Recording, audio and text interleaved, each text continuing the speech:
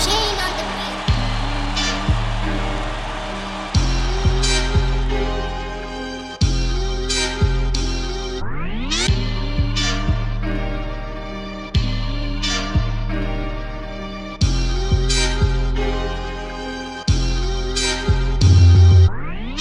You're listening to the Bear Down Chicago podcast with Logan Bradley, Ryan Dangle, Patrick Sheldon, Brendan Shagrew, and Jack Wright.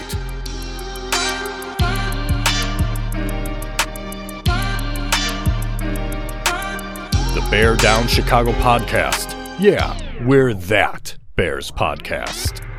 All right, folks, welcome into another edition of the Bear Down Chicago podcast. I am your host, Ryan Dangle. If you want to find me on Twitter, you can hit me at Ryan Dangle. That's Dengel. I am joined by Patrick Sheldon. You can read Patrick Sheldon on DeWitty City as part of the Fansided Network. You can find him on Twitter at P_Shells. I'm also joined by Jack Wright. You can find him on Twitter at BearDownJack. We are also joined by that assistant editor of Bears Wire, Brendan Shagrew. You can find him on Twitter at Brendan Shagrew. That's Sugrue. Boys, we'll talk about that god-awful debacle, bad football. That was like a preseason team playing against a regular season team, and it really hurts because it was the Jets. But more importantly, I want to know, how was your Thanksgiving, boys? It was really good. Thanksgiving is easily my favorite holiday. I love the week of Thanksgiving, just knowing families coming into town. We got to see my extended family for the first time for Thanksgiving, back for the first time in 2 years, really. I'm sorry, I'm very distracted by Patrick Sheldon, who's wearing like a turnover chain right now. It's a Bears chain. Well, look at that. If only you could see us.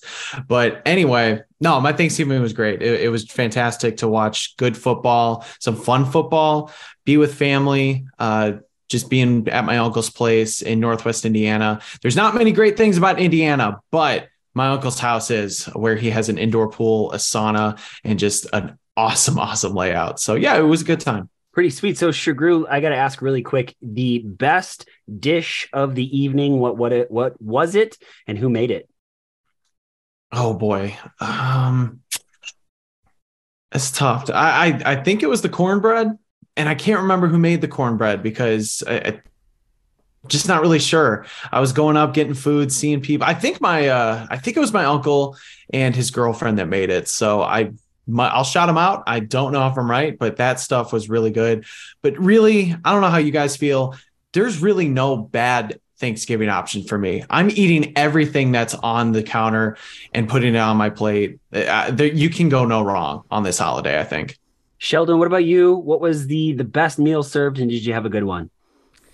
I'll start with the second question. No, we actually, unfortunately, didn't have a great Thanksgiving. The sickness, the crud, made its way through our entire house, and all three kids over the course of the last 10 days or so have had bouts of vomiting. It must have been something we picked up in Atlanta.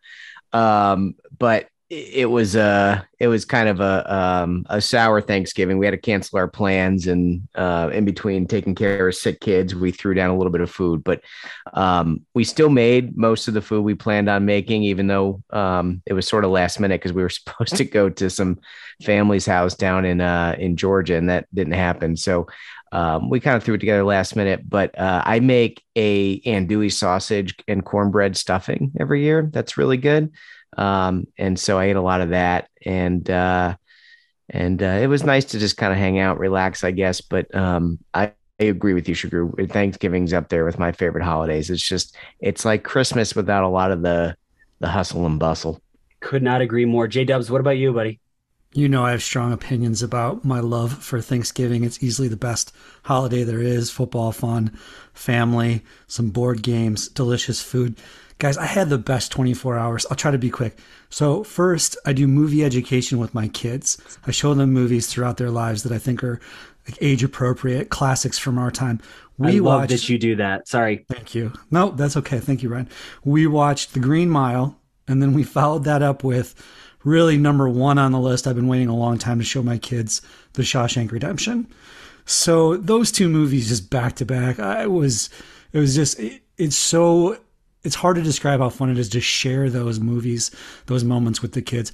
Woke up early the next day, played some turkey bowl football with some guys at a schoolyard locally. Had a blast. My two sons played. My nephew played. I played. I'm still sore. And then I was going to ask, what's the injury situation looking like? The first year I played, I pulled a hamstring. I didn't warm up. I thought I was that, cool guy. Now I warm up for like 30 minutes before I play. I pulled a hammy on the first play that one year, so I warm up now. And then the food, so I can't choose a dish because I freaking love the combination of mashed potatoes, stuffing, this time deep fried turkey and gravy. That combination is my happy place. How about you, Ryan? Before we go any further, just because you brought it up, okay, boys, just as a little trivia, do you know the writer for both The Green Mile and Shawshank Redemption? Do you know who did it? I'm going to say, okay, Jack is shaking his head yes. Shagru, what about you? Do you know? I think so. No. Yes, you do. You definitely do. You just won't expect it to be this guy. So, Shells, you want to give it a shot? Yeah, is it Stephen King? It is Stephen King. He wrote both ding. stories. And Frank Darabont, the director, he directed both of them. He really, really, really wanted Tom Hanks to be Andy Dufresne, but he turned it down to play what movie, boys? Forrest Gump. Let's go, Jack Wright in Fuego. Let's go. Great Absolutely. movies. So, yeah, he finally got the cast he wanted. We're not talking about football at all, boys. Thanksgiving, we hosted. It was a blast. I got to make my favorite dish. It's baked spaghetti, but it sounds really simple, but it takes quite a few steps. It takes a while, and I was really thrilled with it. Sometime if you boys make it out for an afternoon at Casa de Dangle, I will make you a baked spaghetti, and you will be big fans of it. I promise you.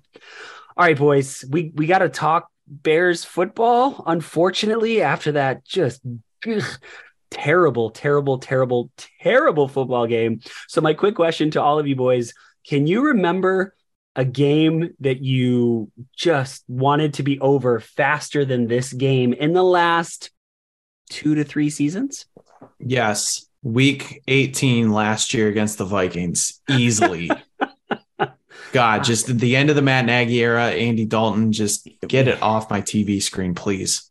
Yeah, you hit it. Every game Andy Dalton started.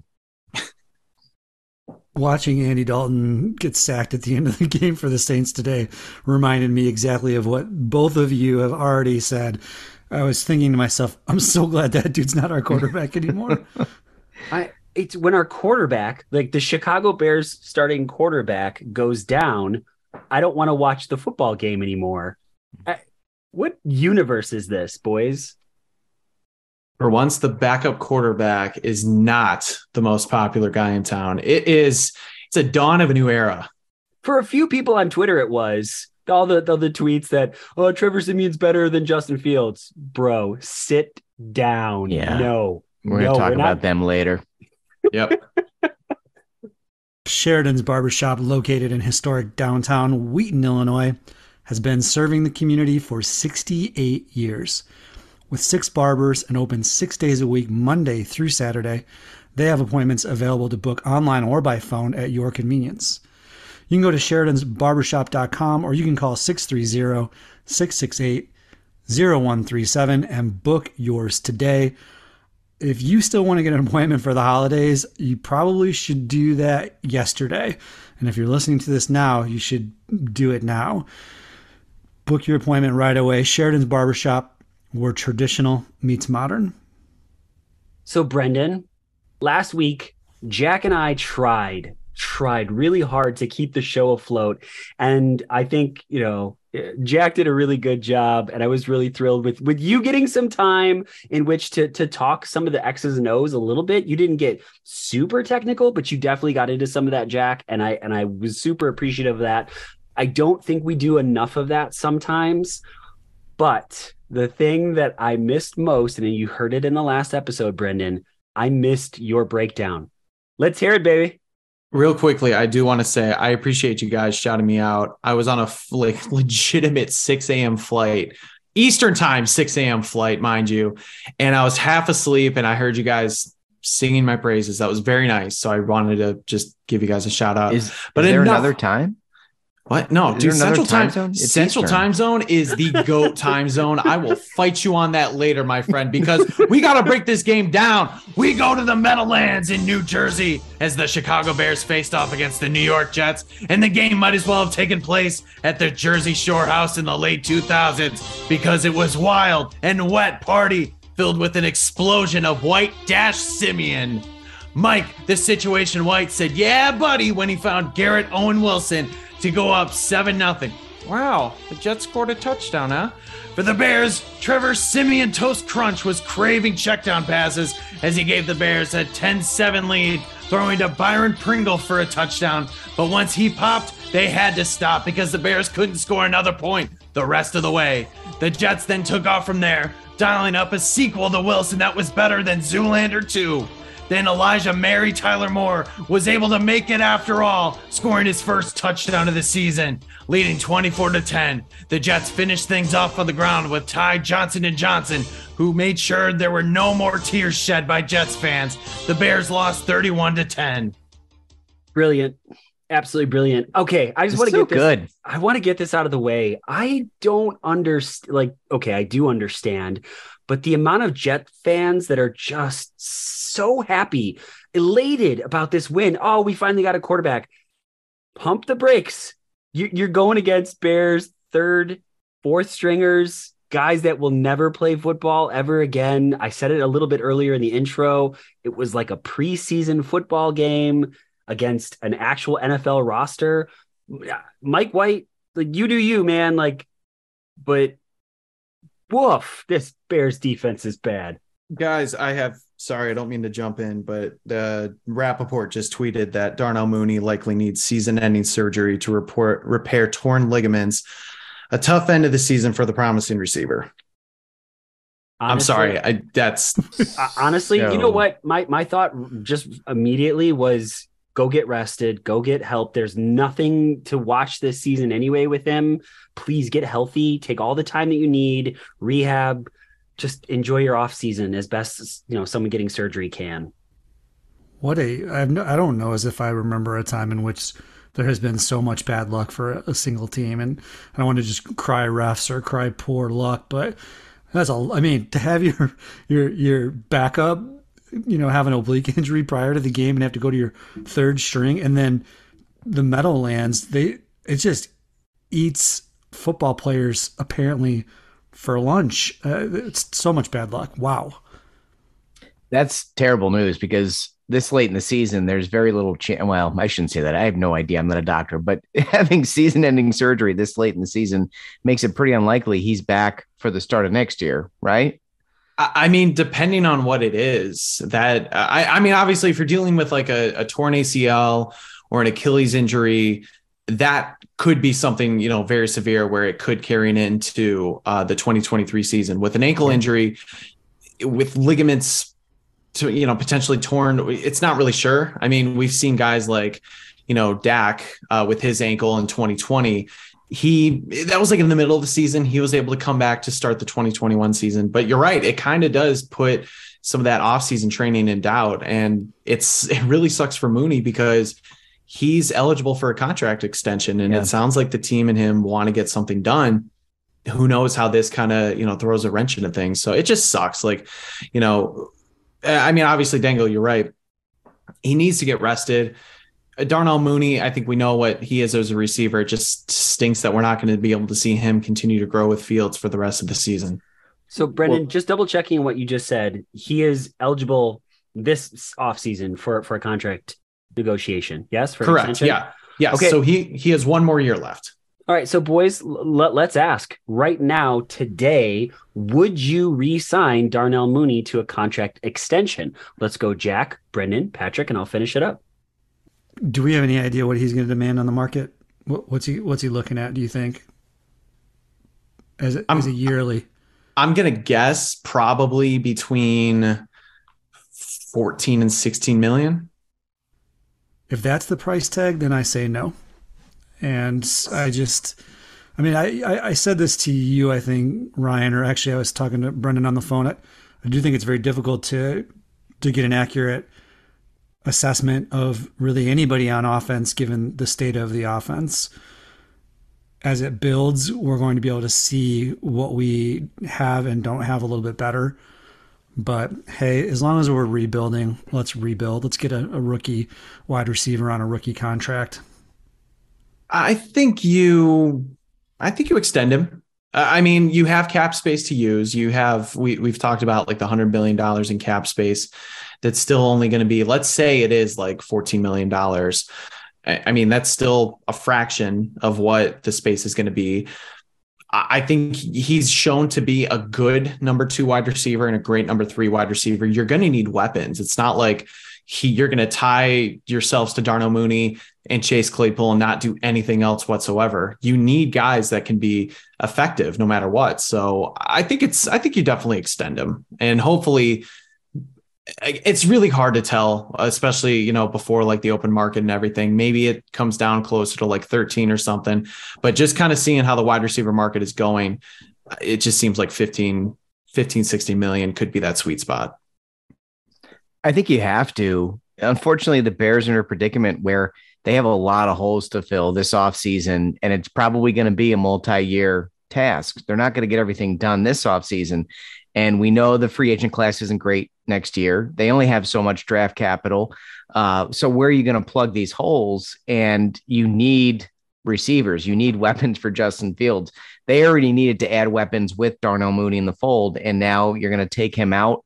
Somebody who Fields has built some rapport with. I think you have to re-sign him.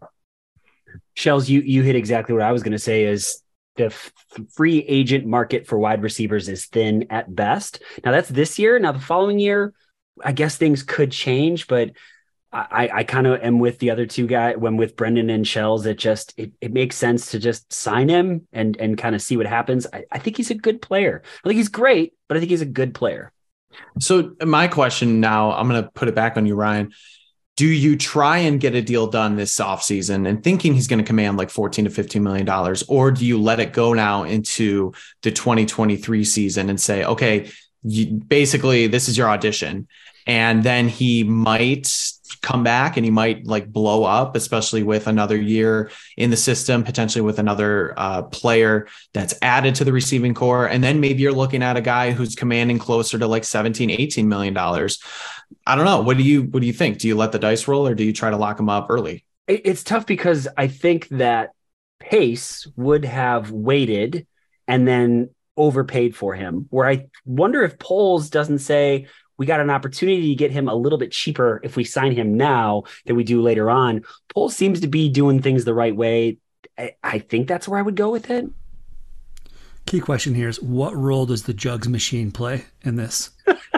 Is it the agent? Is it also a part of the signing? I don't understand. Yeah. I think the signing bonus is another jugs machine that he can take with on the road. So that way he can leave that one at home.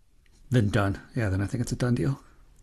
Boys, this might be one of the toughest rounds we've done. Not necessarily of the outhouse, but getting to the penthouse. Can we hit 4 things in the penthouse for this game?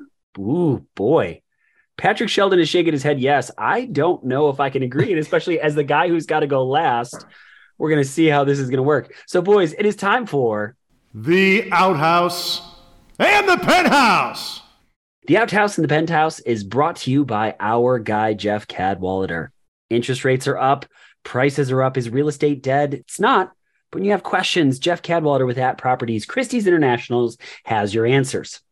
Jeff's 15 years of experience has been featured in Chicago Magazine and even Forbes because of his commitment to his clients. To connect with Jeff, visit genevajeff.com today. And when you do talk to Jeff, let him know that the guys at the Bear Down Chicago podcast say hello. All right, boys. So Bears lose big again. So let's go outhouse. Let's go Patrick Sheldon, Jack Wright, Brendan Shagrew, and I will finish it up. I'm going to put this broadcast team in the outhouse. And I know it's not game related, but I'm just really so tired of the anti-Fields narratives. So the commentators today were Joe Davis and Gerald Johnston. And let's put aside the fact that they can't get anybody's names right? I think, what did they say? Roquan Williams.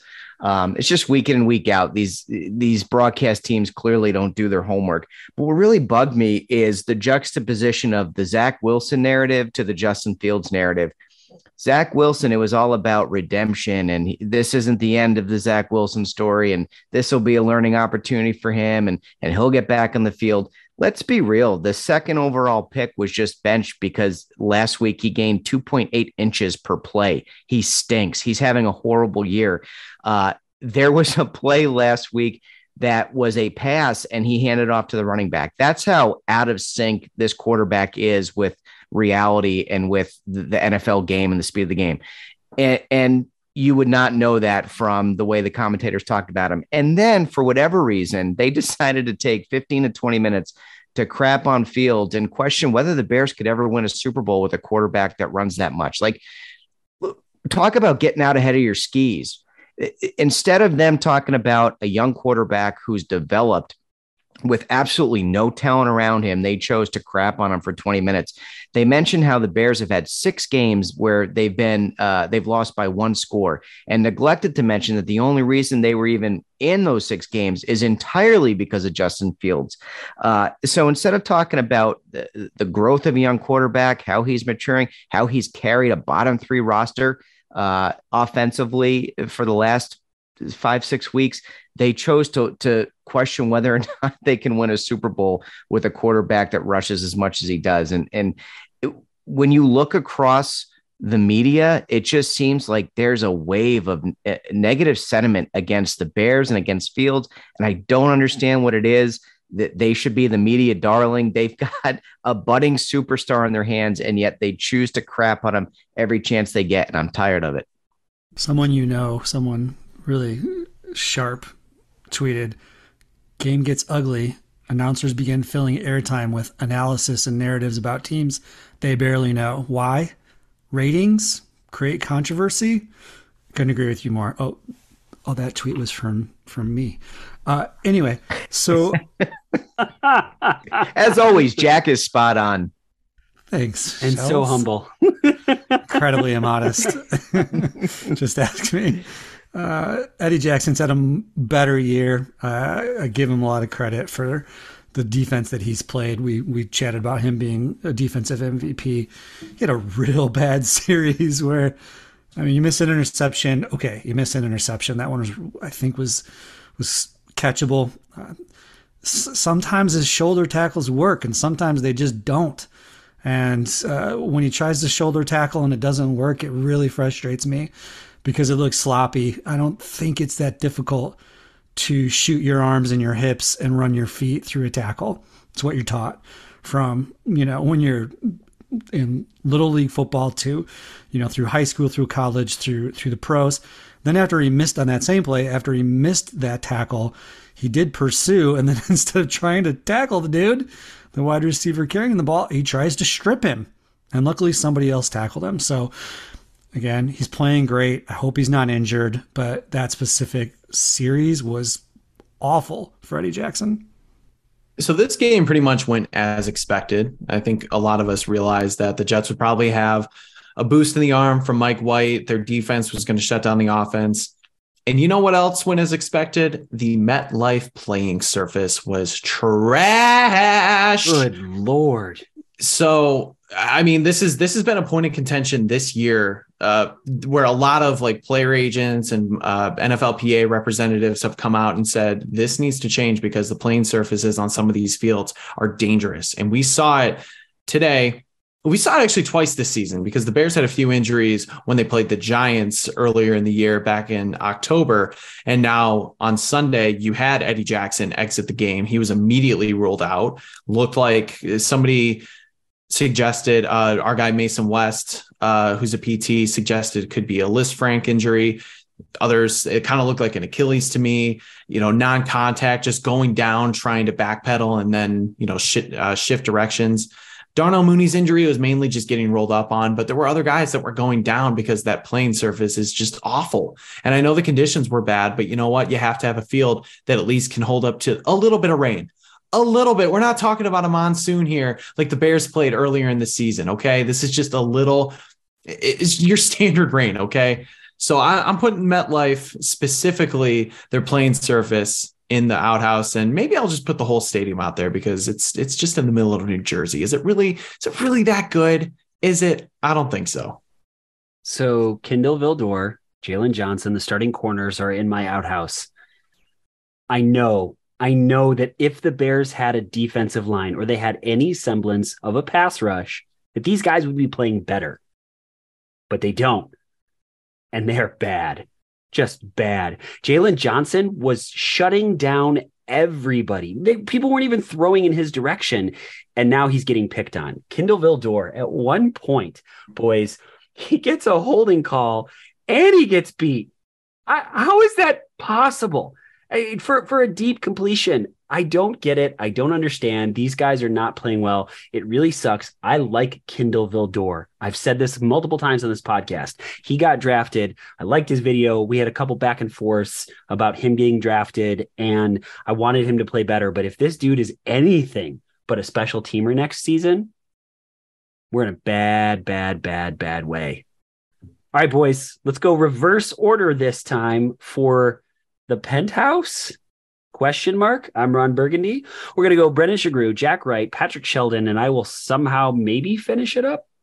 Maybe. This one's easy for me. It's my guy, David Montgomery. He had his best game since week 2, where he ran for over 100 yards against the Packers. He didn't quite get there against the Jets, partially because the game plan was toast after they went down by big scores early in the second half. But he had 14 carries, 79 yards, averaged 5.6 yards per carry. He was really having a lot of long runs that we haven't seen in a long time. He looked like his speed was there. He continued to show that his bruising ability to bounce off tacklers was there. He was pretty effective in the passing game too. He had 3 catches for 34 yards. So he totaled over 100 yards from scrimmage on the day. And I think that's pretty important, especially when A, Darnell Mooney gets hurt, and B, you're starting a backup quarterback in Trevor Siemian. So you know your offense doesn't have the same juice that it would with Justin Fields. So I was pretty happy with what David Montgomery did. And my penthouse is Jack, the Jackhammer Sanborn. That a boy. That guy, I mean, for an undrafted free agent, he is really playing well. He had 15 tackles and 1 tackle for a loss. Plus, he's on punt coverage at the same time. So, as I sometimes like to say, Ryan Dangle, that dog can hunt. He is around the ball all the time, and he's just really glad to see him play defense. At least there's like somebody on the defense that is fun to watch and is aggressive and gets lots of tackles. Shells, before you hop in, there was one particular play where he looked like a running back finding a hole, hitting the running back behind the line of scrimmage. He just has a knack for the ball that I just didn't expect. And again, I apologize for all Jack Sanborn slander that I made at any point throughout the offseason. That dog can, in fact, hunt. In light of our conversation a second ago, when Jack did the pregnant pause after Jack, I thought he was going to put himself in the penthouse. Anybody else? My hubris knows no bounds. Apparently, I put me in the penthouse, guys. I'm gonna put contested catches in the penthouse, and part of me is just kind of pissed off right now because I watched a game today in which the receivers made 3 phenomenal catches in traffic that I don't think I've seen that many contested catches for Justin Fields all year. First you had the one actually I can't remember the order, but you had the deep one on a 50-50 ball to Claypool, who made a great catch to come up with that on the pass interference by Gardner. Then you had what should have been an interception, was a terrible throw by Siemian. And somehow Byron Pringle came up with that for the touchdown. And then Pringle at the end of the game made another incredible catch in traffic where he got absolutely smashed. And I'm sitting here thinking Fields can't get his guys to catch wide open passes when he hits them in the hands. And these guys are like digging these passes out of nowhere. It was great to see. I hope it's a trend that continues, but I'm wondering where that's been all season. But at least for this week, I'm going to go ahead and put contested catches in my penthouse. Shells, I think that really highlighted or continued to highlight that these dudes are not getting open. They had to throw contested balls. He had to throw balls that should have been intercepted, but they made these contested catches. And it was these receivers. It's a thing. All right. So I guess Armon Watts, defensive tackle with 3 total tackles, 2 solo, 1 tackle for a loss. And this one, he had a sack. The Chicago Bears defensive lineman had a sack. I think it's the first one since week 6. Week 6. Week 6. Okay, and I go back as the kids would say, bruh, that's terrible. It's terrible. That's awful. He's shown a couple flashes here and there. So maybe as a 4th string defensive lineman that comes in as a situational guy next season. Okay, cool. All right. Boys, we got a pretty epic round of true false. So we'll hit the things that we missed at the end of it. We only had 1 submission from a listener. I think people are a little bummed that the game went the way that it did. And so Scott Swartz, good friend of the pod, this was the most boring Bears game since the John Fox era. So let's go, Brendan, Jack, Shells, and I will finish it up. False. I can count like 5 Matt Nagy games on one hand easily. I mean, sadly, that's where we're at. I mean, I can name them off if you want, but I'm just going to say false. We've seen some bad, boring football the last few years. I'm going to say true. What I've realized about the show and you guys is that your memory for past Bears trivia / games is so much better than mine. It's a little frightening. There are things I can remember, and I do love this team, but I cannot go back in my mind and remember specific games. And I suppose especially if they were bad. It started out kind of exciting, this game, and then got super boring. So boring I even put my clothes away. I put the radio on. You know that one thing around the house that you hate to do? I'll do the laundry. I'll fold it. I won't put it away. Guys, I put my laundry away while listening to our guy, Jeff Joniak. Jack, real quick, I thought you were going to say you put your clothes on like you were just hanging out, just, ready to go, man. We're going to have a big Bears game. Jack's had some good setups today. No comment. Just threw that one out there for you. Jack, I'm the same way as you. I don't have the recall of specific games, probably because of how much I drink, but probably a variety of other reasons as well. I don't have the recall like Dangle and Shagru have, but I can just remember a general malaise watching Bears football circa the last, 2 decades. So I'm sure there are going to be more boring games in that span than today. I didn't have high expectations for today either, so that probably played a part in it. False, not John Fox bad, but this is by far the worst game of the season because we had no Justin Fields to watch. He's fun to watch, even when the Bears suck. All right, we got a late submission. Thank you, TJ Brooks, good friend of the pod. Zach Wilson wouldn't put 30 points up on this defense if he had played. Sheldon Wright Shagru, and I will finish it up. True. He's really bad right now. And I say that as somebody who really liked him coming out of college, but there is something not connecting, whether it's between the ears or it's an effort thing or a maturity thing. He is in a bad way right now, and I don't see him getting out of it anytime soon, and certainly not this week after his performance last week where he put up, 6 yards? Am I remembering that correctly? Was it 6 yards of offense in the second half? Something awful like that. Anyway, false. All right, true. I think you also said true, Shells. Well, I got you. I got your 6. Okay. We know what he meant. We did. Okay. So I heard wood put up. I'm sorry, guys. Oh, there it is. I'm drunk. What can I say? I told you I drink a lot. That was a softball. No, he's not getting it. I'm glad that Justin Fields fell to us. I'm glad that the Jets didn't end up taking Fields. Thank you. Thanks, Jets. And I don't know what the disconnect is. I don't really care. New York's a hard town to play in. There's no doubt about it, but he's not a very good quarterback. He sat and watched today, and he's bad. So true. You really just had a feeling on draft night when he's standing around some of the other prospects and they're like, giving thumbs up and doing like, different signs. And he's just looking around like, oh God, where am I? What am I going to do? It was so awkward. Like a fish out of water. Like he's never been around like other people before. Definitely true. He would not have put up 30 points in a game this year against the Bears. This Jets team, I think, was on the borderline of collapse/mutiny if Zach Wilson was allowed back on the field as the starting quarterback for another week in a row. Just not only the play, but just how his teammates essentially bus tossed him. And I don't know if you saw the clip after the game with Mike White. All the guys came over and just like celebrated with him during the post-game interview. They seem to really rally around that guy. And there's clearly some disconnect there. He wasn't even active, guys. He was inactive. Like they didn't even want him backing up Mike White. Like that's how bad it is. And also I think people have said he might have the yips, maybe kind of forgot how to play a little football.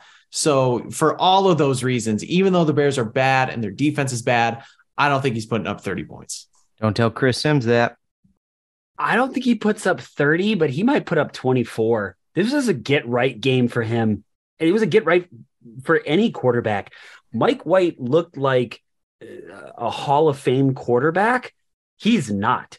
He is a good quarterback. Maybe he's significantly better than Wilson. I mean, that's not, I don't think anybody's contesting that in any way. But this Bears defense, it's Mel Tucker bad, boys. Like I don't want, like, I understand. I do it. I get it. I watch those games, the double 50 burger back to back. This defense might be worse. I can't believe I'm saying that, but they are a terrible football team. And I think they would have started, I don't know, name a random quarterback like Nathan Peterman probably would have put up 3 tutties against this Bears defense. All right, boys, we got another one. This one from our own Brendan Shagrew. The Bears have the worst wide receiver group in the NFL without Darnell Mooney. We're going to let the man himself go. We're going to go Brendan Shagrew, Patrick Sheldon, Jack Wright, and I will finish it up. So for just talking about wide receivers, not tight ends or running backs, I kind of think it's true. I mean, people, and we put this out on Twitter. A few people have said, well, what about the Texans? What about the Falcons? Both the Texans and Falcons have a true number one guy, and maybe there's not much around them, but like the Texans, Brandon Cooks is still a decent option, even though he's pissed about being in Houston still. Drake London is an ascending player in Atlanta. Darnell Mooney, we know he's not like the true number one receiver, but he was clearly the best option. And now maybe Chase Claypool gets there by the end of the year. Maybe the chemistry that grows, we can kind of see it flourish. But right now, just with how, and I know Chase Claypool had a much better day on Sunday, but Claypool, Equinemius St. Brown, Velus Jones, Dante Pettis, Byron Pringle, that's your room. N'Keal Harry, that's your receiving group. Like, tell me who else is worse than that? I think it's true, unfortunately. Yeah, I'm going through this, Shagru. I'm just looking at the teams. I think you might be right. And I'm hard pressed to find a team with worse wide receivers, maybe even with Mooney. They're probably bottom 5. Though the Falcons are without Pitts currently. So you could make an argument, the Falcons. He's a tight end, though. What's that? Pitts is a tight end. Oh, we're just talking wide receivers. Yeah, I'm just talking like wide receivers. Options, he's kind of a unicorn, though. He's almost like a Claypool. Like, he should be a tight end, but he's all right. So if we're just talking purely wide receivers, not going to count Pitts, then I think you have to say yes. I think the Bears have the worst wide receiver core. True. I think, if the guy that you poached off of Pittsburgh is currently your best option, then that's a problem. It's the guy you poached off Pittsburgh and a bunch of, hey, let's give him a chip and a chair type of guys to see if they pan out or not. That's not a pretty picture. True. Let's move on. This one makes me feel bad. All right, boys. This is one that as I started the game, I was trying to think about how to word this best, but we knew we were going to see, to some extent, a very different quarterback. Trevor Siemian is not a mobile guy. Not saying that he's immobile, but he's not Justin Fields. And so for this, I am curious to know, true or false, we learned something from Trevor Siemian starting at quarterback for this game. Let's go Jack, Sheldon, Shagru, and I will finish it up. I think it mainly reinforced something even that Shell's tweeted today, that we all have said it. It's not a new idea that Fields was carrying this team on his back to a 30-point average for several weeks now through just sheer athleticism and elite play. And I think when we see somebody like Peterman in that role, it makes it that much more clear that, he is him. Fields is a good football player. We learned that Justin Fields is it. I mean, that's what we learned today. And I could almost feel how do I want to put this? Certain people on Twitter getting almost to half-mast after that first drive by Trevor Siemian, just waiting to explode and talk about how, the white quarterback, look how he played. They wanted so badly to throw Fields under the bus and to talk about how he's just a running back. And you could see it, you could feel it, right? They were about to get so giddy, and then reality happened.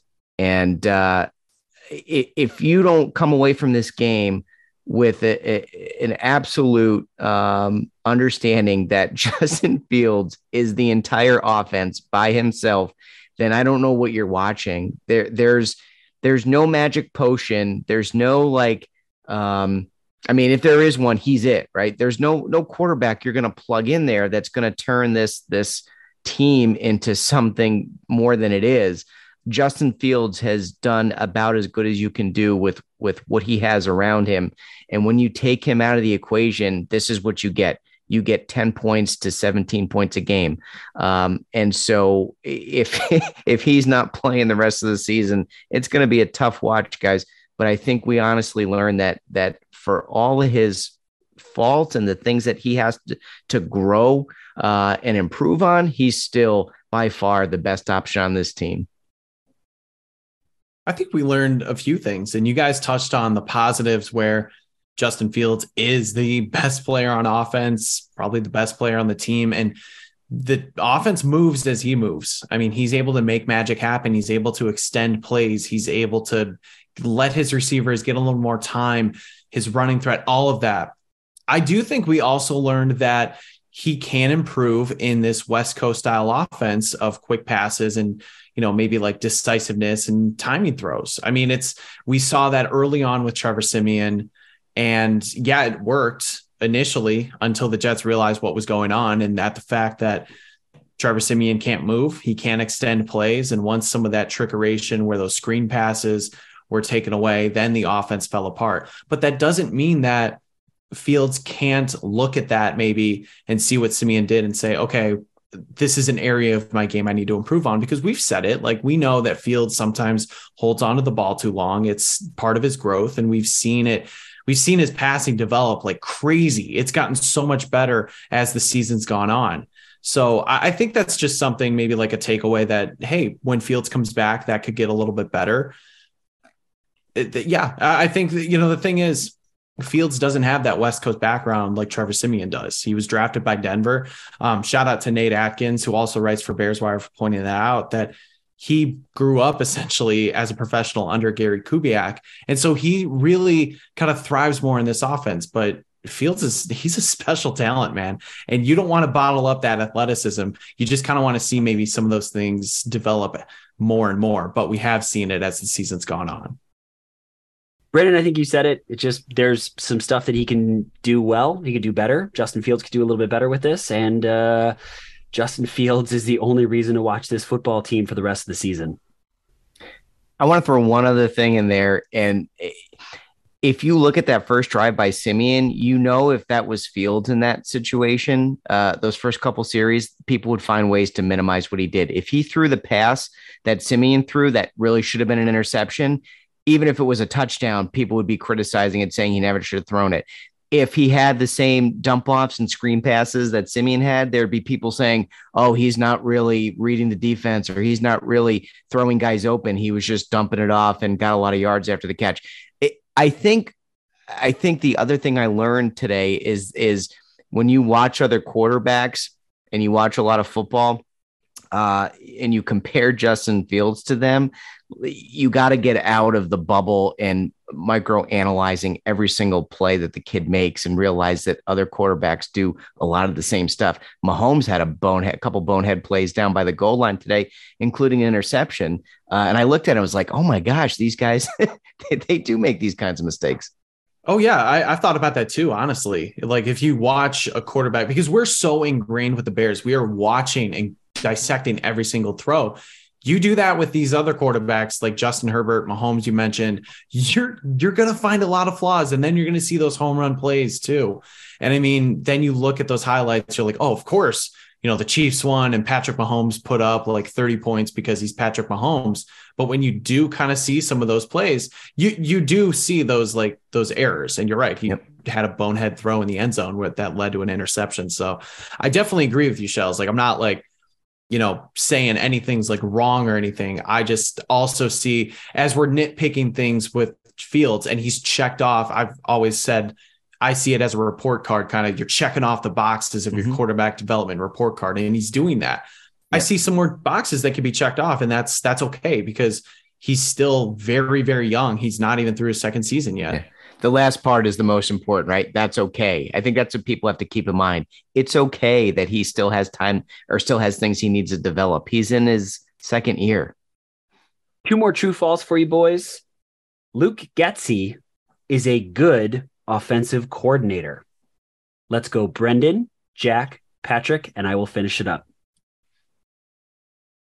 It's such a blanket question. That's hard. I guess I'll say true, but I understand that there's opportunities for improvement, especially situational play calling and offensive coordinating. I was going back and forth with our guy, Devory Nesby. He's been saying how Getsy starts off great with scripts.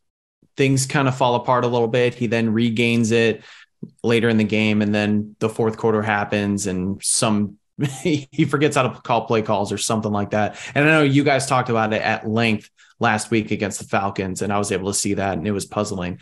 But I think when you're talking about the overall picture, the big picture, I think he is a good offensive coordinator. He's putting in a good offense. He's teaching players, I think, effectively too. We heard a story about Chase Claypool coming to the Bears, and Getsy had made all these videos on helping him learn the offense. So maybe his play calling can be better, but I think overall he's a good offensive coordinator, especially with what we've seen Fields do over the last 5-6 weeks, putting up all those points and yards. I mean, that doesn't happen by accident. I'm going to give him a true. I think I'll give him credit for a few things. First of all, doing the best he can with an anemic offensive roster. I mean, even if you look at the beginning of this game, it's clear they did their homework. It's clear they had a nice plan. I get that was probably scripted, but we moved the ball down the field. We do tend to move the ball down the field on early drives at a pretty good clip. He's not a square peg in a round hole type of guy so far. He's shown his ability to be flexible. We've said before, he does have a knack for trying to put guys in a position to win. I don't love his red zone play calling. I feel like he gets a little bit gun shy in those situations. He's not as aggressive in those situations as I'd like to see him be. I wish we would go for the end zone a little bit more in those particular instances. And as I've mentioned several times, the 3rd and 1 and 4th and 1 or inches, just the entire regime. And if that's Luke Getsy, I'll give him the credit. We don't sit around and think about it. There's not a bunch of gimmicks. It's not too cute. Maybe today once, but just in general, if you look at the scope of the whole season, there's not as much doubt in those plays. There's not as much trepidation. We're going to usually get those 3rd or 4th and inches and shorts by getting up to the line of scrimmage almost immediately and running straight downhill via QB sneak or under center handoff to the running back. So overall, true. I don't like this question. It's a good question, but I don't like it because I've watched over the course of the last, I don't know, it was 8, 9 games, 10 games, whatever it is. The tide turn from game to game, from where it's Getsy's going to be gone next year to Getsy's the worst offensive coordinator in the league to, oh, Getsy may get a head coaching job next year to, oh, now he's back to being one of the worst offensive coordinators in the league. And there's just such like a dramatic swing every week in evaluating this guy. And just like we said with Justin Fields, he has things that he needs to improve upon, and he's still developing as a second-year quarterback. Luke Getsy is a first-year offensive coordinator. He's still developing. It's okay.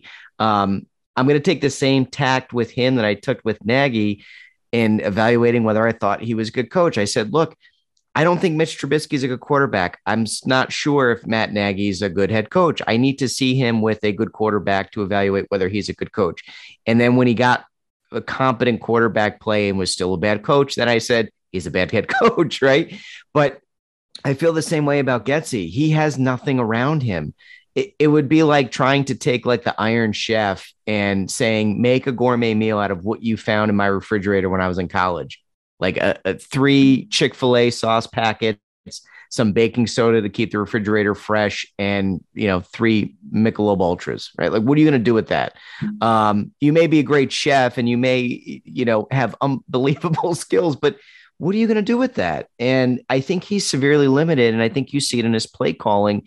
There's not much he can do when your guys don't give the quarterback enough time for plays to develop, or your wide receivers can't run the correct route or can't get separation when they do run the correct route. I mean, Jack, you tweeted out today, you've got a guy coming free off the edge and with nobody in the backfield, and Borum just, what was he doing? I mean, when you've got your offensive line and your players doing those kinds of things, it gives you pause as an offensive coordinator to put in plays that may take time to develop or may involve a little bit of creativity, because you're like, these guys literally can't get the blocking and tackling down. We need to get the blocking and tackling down before we can get to the next phase of this offense. And so it's a great question, but I think it's a big incomplete as of right now because he just doesn't have anything around him. Before Ryan gets into his point, to that point, Shells, do you guys remember all the pre-snap confusion happening today? When after Darnell Mooney came out, there were no like veteran receivers, that they had to burn timeouts. It was chaos. Like, think about that, and trying to then run an offense and making sure you can have some of those complexities when your team can't even get it right before the snap. Yeah. I watched Pedersen and Claypool talking to each other. Both of them looked completely confused. I'm like, this is like the blind leading the blind. I mean, They had no idea what they were doing. I was like, who knows what route to run? Anybody? Does anybody know where to line up? I'm going to say false as of right now, which is crazy because I have been the Luke Getsy fan club for a while. But I think it is exactly what you just talked about, Patrick Sheldon, the inconsistency. At times you're thinking, this dude is just fantastic. And then a couple plays, you just go, huh? But I do think that he can be. I really, really, really do. I think he is learning. I think it's everything that you guys have already said. But I come back to this. Why can't these wide receivers ever get open? Like, I don't understand that. And I'm trying to understand, is it offensive line play? Is it the wide receivers themselves? Is it the scheme? Is it the play calling? Is it some combination of all of those things? I really don't know. And I do think to some extent that it might be scheme and some of the things in which he's calling. I do have to say this about Matt Nagy. There were a couple times where he would scheme a dude wide open, and it would seem like it would happen like 2 or 3 times a game. Mitch would miss him or something to that effect. And, I think that they're all learning, they're all developing. Now, boys, this last one, I think, leads right from that one. And this is the one that I'm really, really curious to get your thoughts on. And boys, this entire coaching staff is back next season. For this one, let's go Patrick Sheldon, Jack Wright, Brendan Shagrew, and I'll finish it up. Absolutely true. I mean, who's going anywhere? Do we think they're going to get fired, or are we thinking that there's an opportunity for one of them to go get promoted somewhere else? I don't think either's likely at all. there's no chance that anybody is getting fired. And I don't see anybody getting a promotion opportunity. You need continuity. The worst thing that the Bears could do is make a move and disrupt the infrastructure that they have around Justin Fields. They've made progress. They've shown that they can adapt their play calling to fit his skill set, something that the last regime was incapable of. They have shown the ability to do things that we've wanted offensive staffs to do for a while, but they're new, right? And so any move to can any of these guys in the offseason, I think would be such a knee-jerk reaction and way too premature, and would be a mistake to do that too soon. I'm going to say false, and here's why. I think that what we've seen from this staff is they're really great at self-scouting. And I think as they go through the progression of the year, even though they were handpicked for Flus's staff, it's inevitable that some guys aren't going to be working out.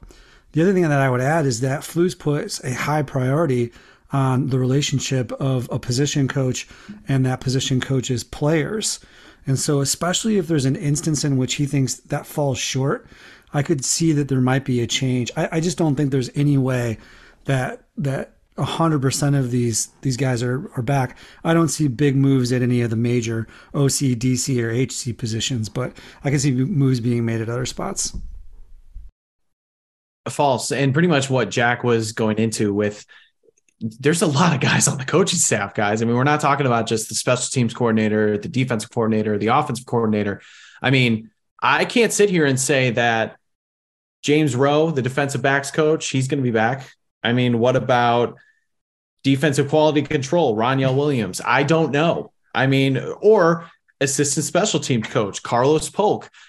Velus Jones keeps dropping punts and everything. He got demoted. I think there's guys that are going to be let go or move on or whatever. Like it can't happen. I don't think I've ever seen a coaching staff bring back 100% of the staff guys. And I'm not even going into like the assistants or something, but like even those guys, yeah, there's definitely possibilities that a few are gone. So did I miss the spirit of the question? Yes, all of you did. And that's totally fine. That's totally fine. You know what? You think you like, I've got it. I've got the perfect question. And then all of you guys just totally derailed it. So that's totally fine. I guess I was talking the big three. So talking special teams, defensive coordinator, offensive coordinator. And I guess I would say this. I'm wondering if there's going to be, to some extent, a sacrificial lamb because they've been so terrible. I think they're going to all stick around because Poles understands how terrible this roster is, and it's tough to evaluate based upon that, having a terrible, terrible roster. But there's been some things, boys. Alan Williams, like, I'm not sold on this guy. I understand he doesn't have the ponies, but I think even when the defense was playing okay in the beginning of the season, it was always the second half. It was never the first half of the game. They made adjustments in the second half that were really awesome, and that's the anti-Nagy. But I don't know that this is the right scheme. I don't know. I mean, it's so tough to evaluate because they have such garbage players. But I don't know that I'm sold on him as the defensive coordinator. Now, is he probably going to get fired? No, because I know him and Flus are tight, but he hasn't been good this season. He hasn't. No, he hasn't. So first off, that's on you for not reading the question correctly, Mr. Dangle. But I love you too, sir. But and we'll talk about Williams because I think this is like the biggest thing where this question goes because he is the biggest culprit or the person who could be on the chopping block. I do think he gets one more year because this was a transition season. They don't have the horses. They traded away guys. I think it is kind of fair where two of your defensive leaders get moved mid-season and you're then firing the guy for trying to come back from that.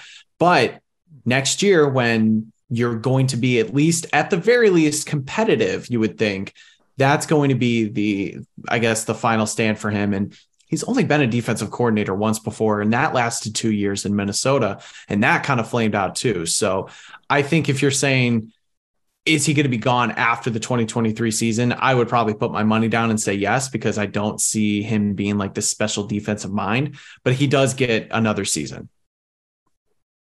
Boys, thank you very much for some excellent insight as well as deconstructing my questions. I'll try to be better about how I ask them for the future. Now, boys, it's time to hit anything that we missed. And I'm going to go first for this one. Just I'm really thinking about next week. After that, we'll go Patrick Sheldon, Jack Wright, Brendan Shagrew. And so for me, boys, I just have gone so much back and forth on what's going to happen next week.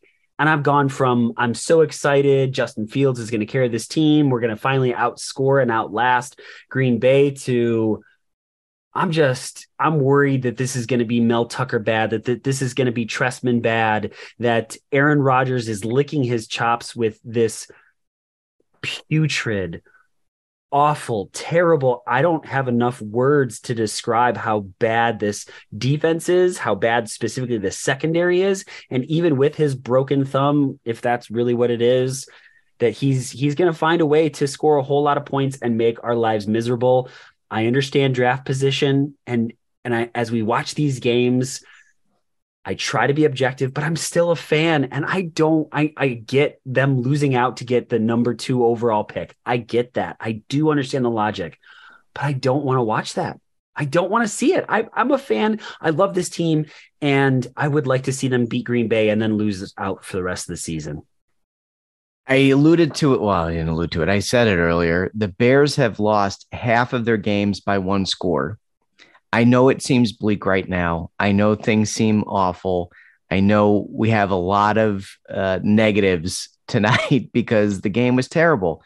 But let's try to put things in a perspective a little bit as you watch the rest of the season and remind yourself that they are I don't want to say close, but when half of your losses are by 1 score, you flip half of those and the season looks a lot better, right? You flip all of them, you find a way to win those games. The season looks pretty damn good. And they're doing it with absolutely nobody on the roster. So that's what I've been trying to tell myself week in and week out. They're close. They're hanging in these games because of Justin Fields. You get him some help and think what they can do next year.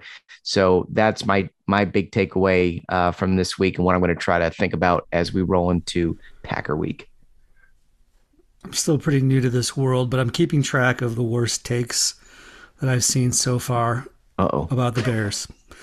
And first of all, the worst 2 is it wasn't Justin Fields' fault for missing the wide open tight end. Like that just mystified me. I still don't understand why that was a debate.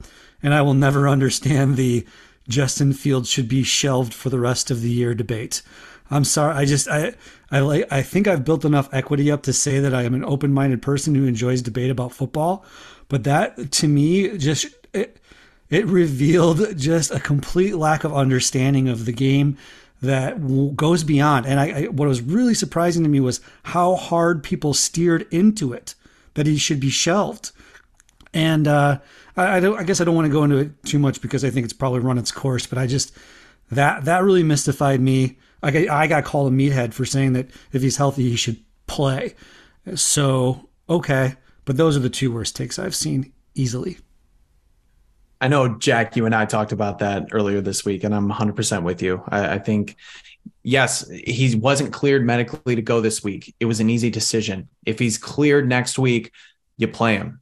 This is not a finished product yet. Justin Fields still has to develop. And I know some of the chips are stacked against him now, especially with Darnell Mooney being out likely for the season, but you still got to keep going for the rest of the season. There's no reason to shelve him for the final, 6 games or so, but I'm with you.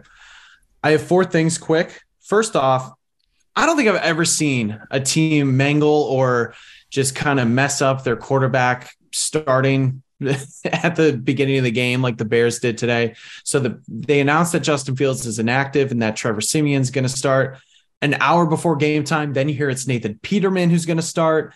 And then reports come out saying, well, we don't know who's going to start. They're just going to flip a coin. Whoever grabs a helmet first and runs out. That's just unbelievable. And I know injuries happen. I don't know what the hell that was about. It was very Nagy-esque for a coaching staff. And I'm not necessarily blaming anybody in particular. It was just weird. And I was just like, of course that's happening during this game. Before he got hurt, Darnell Mooney did not register a target, I believe.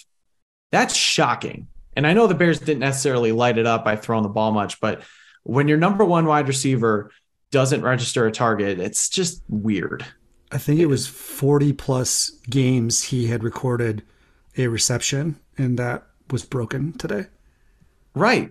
And even not getting a throw, it's just seems unconscionable. I don't understand it. And it's not like the Bears were leading really for more than a couple minutes. So don't really get that. We need to see more of Darrington Evans. I thought he played much, much better than Treston Ebner. I actually thought he played really well in the preseason, and I thought he earned a roster spot. He was on the practice squad for most of the year, but they went to him a lot more than Ebner. And I thought he showed a little bit more explosiveness and was a better asset in the passing game. So hopefully we see him. And then lastly, we touched on it, but if Eddie Jackson did suffer potentially, and we don't know what it is yet, I'm speculating. If it's something like an Achilles injury, that is something that could really carry into next season. And I think that could be catastrophic for this defense because, yeah, he had a rough game before that, but Eddie Jackson's played really, really well. And now what's his future could potentially be in doubt with the Bears. I don't know. We have to see what more comes out of it, but it was just a really, really sad situation for a guy who's gone through so much over the last 12 months, was finally playing back to his potential. And now this happens. So it really stinks to see. All right, Jack, what do you got for us this week? Jack's question is, what is your all-time favorite video game and why? This was inspired by my friend Ryan Dangle, who said he was playing his Oculus today, the new NFL game. That sounds pretty cool. What quarterback were you? Well, obviously I'm Justin Fields, and obviously I'm trying to carry the Bears to a Super Bowl. So I'm like 4 games in at this point after getting on like Thanksgiving night. It's fun. It's definitely not Madden for anybody that's wondering. You're sitting back there and you're trying to throw to people, but it's cool. You look around. It's like, oh, I'm in Soldier Field right now. And it's pretty realistic from that regard. It's cool. It's cool. That's awesome. Ryan, would you like to go first? Do you have one in mind or need a little time? The one that just came to the top of my head was Sonic the Hedgehog. I just absolutely loved that game. Sega Genesis that's the time in which I kind of came into video gaming. I was never a huge gamer, but that was just one that I just really, really liked it. I know people were into the Mario thing and that was cool, but I just really liked Sonic the Hedgehog. So yeah, that's for me. It's a good one. Fast-paced. Shells, what do you got? I don't like this question either because I can't limit it to just one. This is incredible. Man.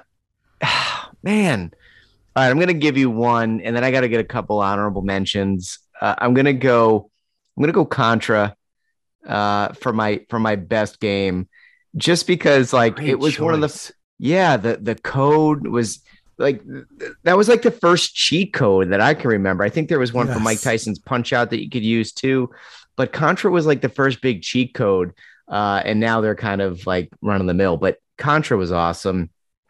Blades of Steel for me, the hockey game. I used to love playing that, and Mike Tyson's Punch Out in my basement. I used to stay up late playing Nintendo. And then another honorable mention is GoldenEye. That ruled the day in college. I 100%. played that constantly. I mean, gosh, we would be up like 14 hours playing GoldenEye. It was such a fun game. And I have very fond memories thinking back to that, playing GoldenEye in college. So, but if I have to pick one, it's going to be Contra. So wild. Contra is going to be my number one. I'll choose another one, but for a 2-dimensional game, it was up, down, left, right, BA, start. Yep. Shrew, what do you got? I'm with Shells. This is really, really difficult. So I'll say the one that did jump to mind first. I don't know maybe if it's like my favorite, but Star Wars Battlefront 2 for the PlayStation 2. Now, I'm a little younger than you guys, so I was going to say, we're all dating ourselves. So I spent hours and hours playing that. The first Battlefront was awesome. Battlefront 2, though, when you can fight as like the Jedi and like just play Galactic Conquest, play a ton of maps, do like space battles. It was awesome. But I'll also say any Super Smash Brothers, from Nintendo to the GameCube to the Wii and even the Switch, all of that. We played that. That was our college game. So we played that just hours and hours. We'd play in between classes. My main was Kirby. But I wasn't a guy who always did the rock, because I know people are probably like, oh, you just wanted to, rock people and smash people. I was like, no, I was a much more articulate Kirby player. It was much better than that, believe me. So I think that, and then another honorable mention was Grand Theft Auto 3. That was one of the first time. That was the first Grand Theft Auto I played. And I played it when I was 13 years old and didn't get half the references, but it was so fun. That's where Shell's got all of his material. Exactly. I know. Shell's wrote half the game. Cut his teeth. Well, talking about aging yourself, I suppose that my timeline of video games is from the dawn of video games, quite literally, whatever the Intellivision game with the Pong, followed up by the Atari with Pitfall and Dig Dug and Galactica, all those what games. now? So, yeah, no, Galactica Battle. What was the one before that? Never mind. So, what were you playing? That's a different junior high story. So, anyways, oh boy, here we go.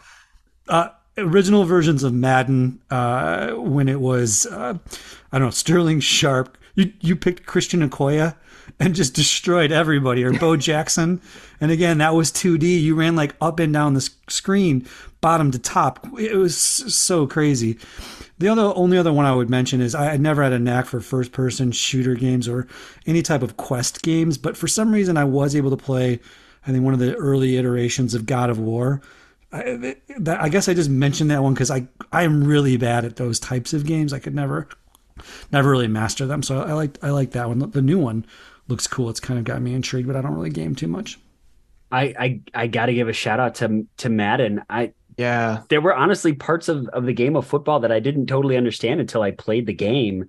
And then, obviously as you're watching, you're like, oh yeah, that's why that is the way that it is. And so, yeah, there's a love there for sure.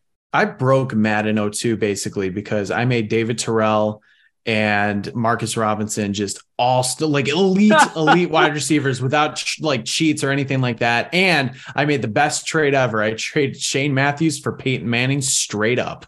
Nice. That's totally going to fly. That's totally going to work. All right. Great question, Jack. Yeah. Thank you.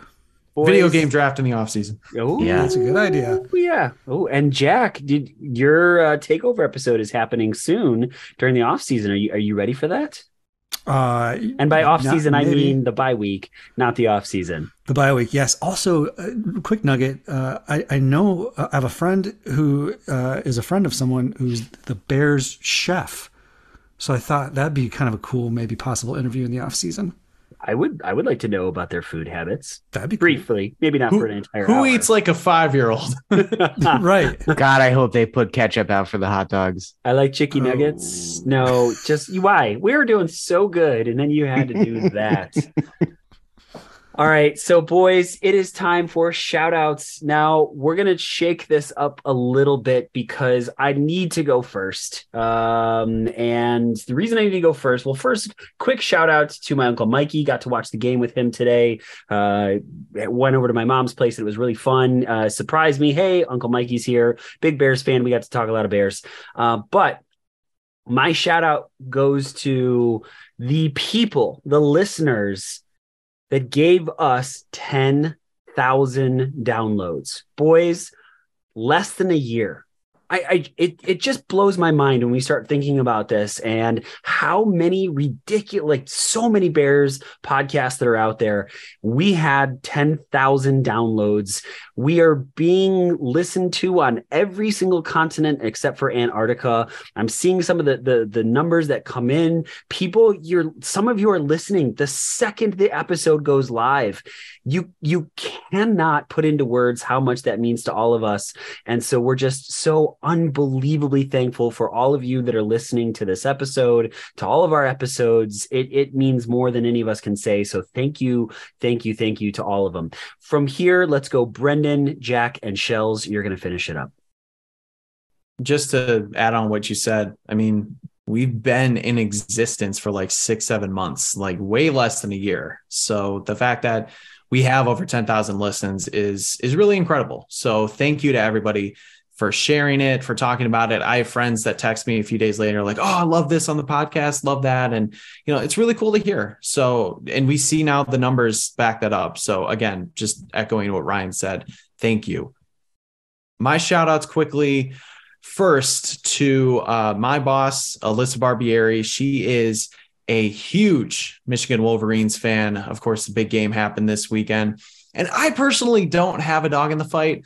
My new sister-in-law and part of my family are big Ohio State fans, but I love to see chaos. And I just love seeing everybody, both of those fan bases, jump down each other's throats. So it was fun to kind of egg them on and see Michigan win. And you could just say, hey, Justin Fields beat Michigan and CJ Stroud didn't. Not to, go against him, but it was fun to see. So shout out to Alyssa. I know she was thrilled because she, like I said, is a big Michigan Wolverines fan. And then my other shout out goes to my buddy, John Porvazanik. I actually don't know how to say his last name, but he's become a buddy of mine over the last few years. I met John through my friend Kevin, and he's actually his cousin, I believe. And we just started, hanging out when we get into group gatherings. We went out for Kevin's birthday last night, so John and I got a chance to catch up. And obviously, a big Bears fan. Just mentions how much he reads our stuff. He follows us and gets Bears information from us. So it was good to see John again, and just wanted to thank him for being such a big fan and able to talk Bears with somebody. It's fun, just talking Bears when you're out at a bar. Sadly, this is my final shout out for the Sycamore Spartans football team. As I mentioned, they lost a week ago, but I wanted to just mention quickly a shout out to all the public schools who played in the IHSA postseason. And a brief editorial: 6 of the 8 schools, there's A classes for those of you who don't know, were private schools, and there needs to be a change in the way in which the system is developed. I feel bad for those public school kids who faced buzzsaws that were private schools. There's no boundaries for those schools. They get to recruit within 30 miles of their home school. I'm not a big "that's not fair" guy, because there's a lot of that goes on, but I guess because I had a dog in the fight, it just doesn't feel as fair. I would have loved to have seen my guys play in the championship. Shout out to those of you that came to my defense for a specific Twitter troll today. I've got a great inner family, and I really appreciate all of you for just being like, hey, don't pay that Chach any mind, because he don't matter. And so that's kind of a cool thing when you kind of develop this crew on Twitter that has your back. So I appreciate those of you that came to my defense today. There are a lot of Chaches on Bears Twitter too. There is no shortage. And actually, I shouldn't say that. A lot of them aren't even on Bears Twitter, but let's just say Twitter in general. So yeah, that is a cool thing, Jack. I've got a few shout outs, so bear with me. I missed last week. I apologize. As some of you may know, it's because I was in Atlanta for the game. So I first want to shout out the Atlanta Falcons. It was a phenomenal experience. I've been to a lot of stadiums, not just NFL, but just away stadiums, I'll say, visiting my team. And they were by far the most gracious, nicest, sweetest fans that I've ever interacted with at an opposing team's home stadium. They were just super nice and gracious. Everybody at the stadium, every employee was phenomenal. The game didn't end the way we wanted it to, obviously, but just from an experience standpoint, it was great. The stadium was beautiful. I thought they did a really nice job interacting with the fans, and some of the battle of the bands they had at halftime was pretty cool too. So we got a kick out of all that stuff. I will also shout out the mystery guy who gave my son the Bears turnover chain thing that I'm wearing right now. I asked him where he bought it, and I said, "Hey, my son really likes your chain. Can you tell me where you got it?" And I was totally expecting him to tell me the website or something, and he just took it off and handed it to him, and it made his day. Would not give me his name so I could shout him out. Would not take a picture. Didn't want any recognition for it. So I'm going to shout him out as the mystery man. I thought that was really cool, and I appreciate it. That's so cool. Shout out. What's that? Sorry, that was just so cool. It was. Good dude. It was really cool. Yeah, it was really cool. And you stole your son's chain now. Come on, man. He's asleep. He doesn't know what I'm doing. Shout out to my wife.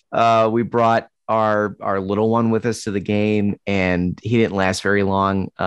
Didn't care for what he was seeing on the field from the offensive line. So he decided he wanted to leave like midway through the first quarter. And my wife is a saint and walked back to the hotel with him so I could stay with my other two boys to watch the game, because she knew, how much it meant, and that, we'd been planning the trip for a while, frankly. Actually, we were supposed to go to this game back in 2020 when COVID ruined it. So it's been a long time coming.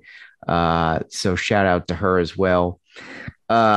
Shout out to the staff at the College Football Hall of Fame. Again, just super interactive and friendly and knowledgeable about their Hall of Fame, and so willing to share all the information they have. We really appreciate that. And then last but not least, I know I've shouted out this account before, but I want to shout him out again. Frozen Warrior, he's at Unfaltering1. We have just wonderful conversations on Twitter, and I'll venture to say 90% of them aren't even about Bears football or football at all. They're just really cool conversations, and goes back a little bit to what you said, Jack, just some of the cool things about this app. It can be a drain sometimes, and it could be a wasteland. And there was a time not too long ago where we thought it might be going away. And if it did, it's interactions like this that I would really miss.